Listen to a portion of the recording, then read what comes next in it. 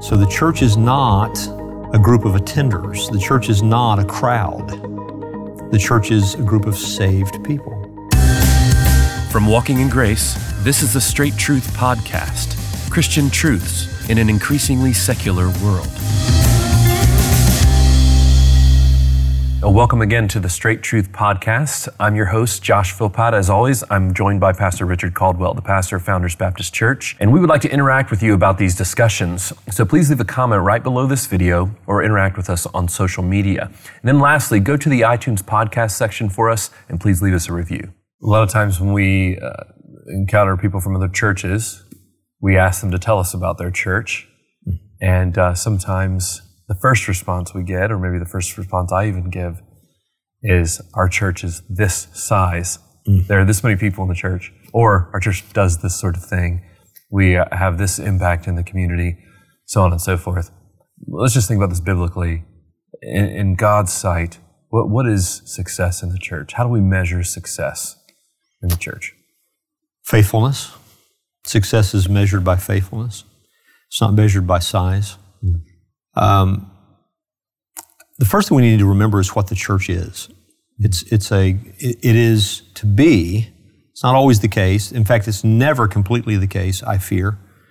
But it is to be a group of regenerated people, people who've experienced the new birth, who know Jesus Christ as Lord and Savior, who have then covenanted together to carry out the Great Commission, to carry out what God reveals in His Word that the church is to be and to do. This is what the church is. So the church is not a group of attenders. The church is not a crowd.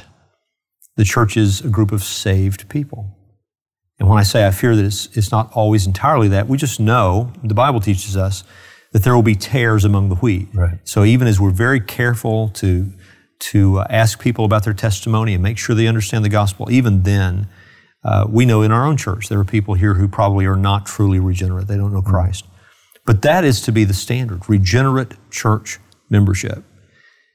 I say that because I think there are churches that they talk about how many people they have present, but they're not talking about members necessarily. They're just talking about attenders. How many seats are in the pew?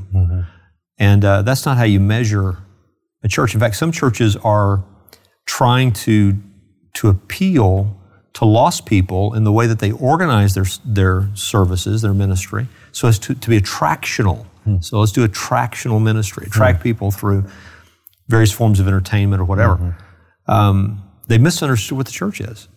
So the church gathers for edification, for discipleship, not for evangelism. It scatters for evangelism. It's not to say evangelism can't happen in a church service as the gospel is preached. People get saved. But our purpose for gathering is discipleship. And so the church's ministries should be, on Sundays, should be geared to that, to discipling the people of God. Then we scatter to evangelize. And modern church growth theory turns that on its head.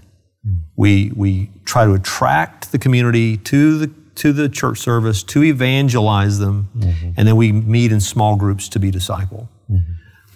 So we got to be clear on what the church is. That's the first thing I would say. And then when I think about the 7 letters to the churches in the book of Revelation, there is nothing there that indicates their health or their disobedience is being determined based upon their size. Nothing. It always has to do with their spiritual condition.